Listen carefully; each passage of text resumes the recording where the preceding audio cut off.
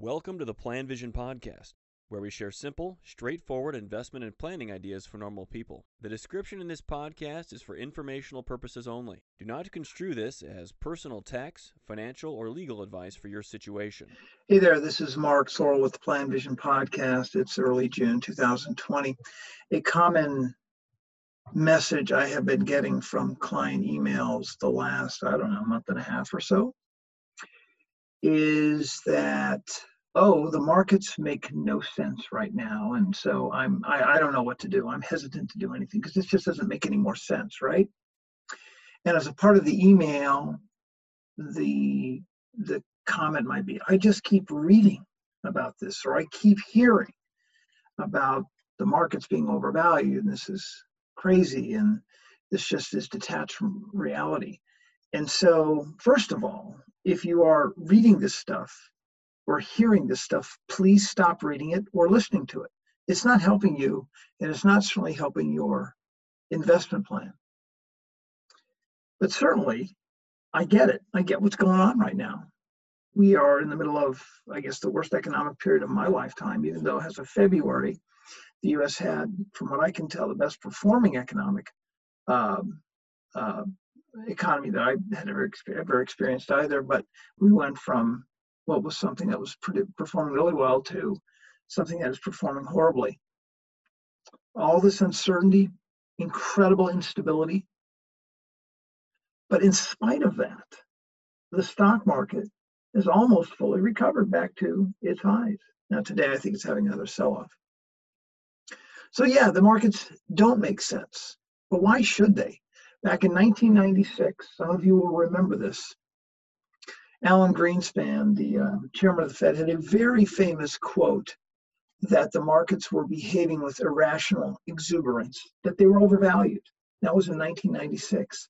The next 4 years produced some of the best 4 years ever, or 4 years of consecutive market performance ever. And that was after it was already overvalued. So why did it happen then? And why is it happening now?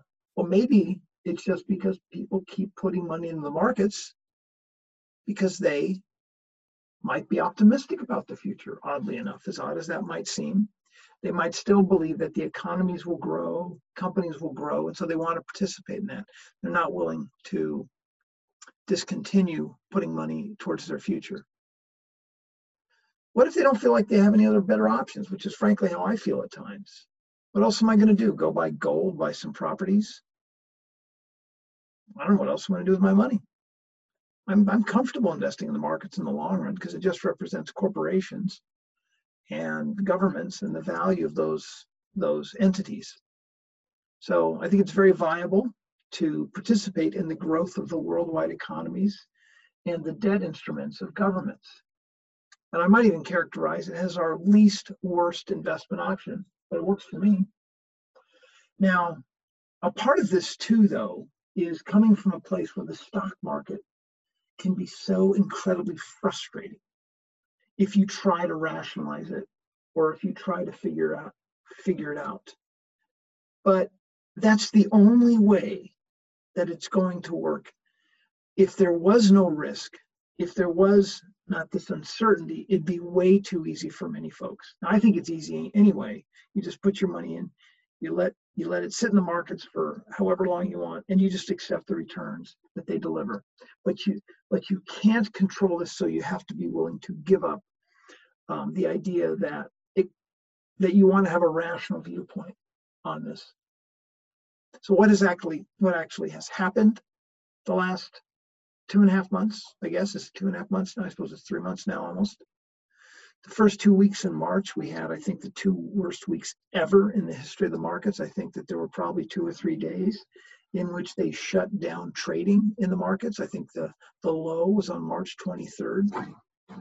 And we've had these ongoing challenges here in the States, along with the pandemic thing. Who would have said on March 23rd, hey, I've got a great idea. Let's jump in. The market's going to explode the next 2.5 months. And it's obvious to everyone. Who would have called that? That would have been insane. But that's exactly what happened. So remember this, and this is a constant theme from people like me or anybody else that is a promoter buy and hold long-term investing is that no one has any idea what is going to happen next. So don't be influenced by the financial media or the commentators that are trying to promote some sort of knowledge of what will happen. So when you look at it from that perspective, the markets do make sense. This is just what they do. Thank you for listening to the Plan Vision podcast. Let us know if you have any questions or comments on the topics covered.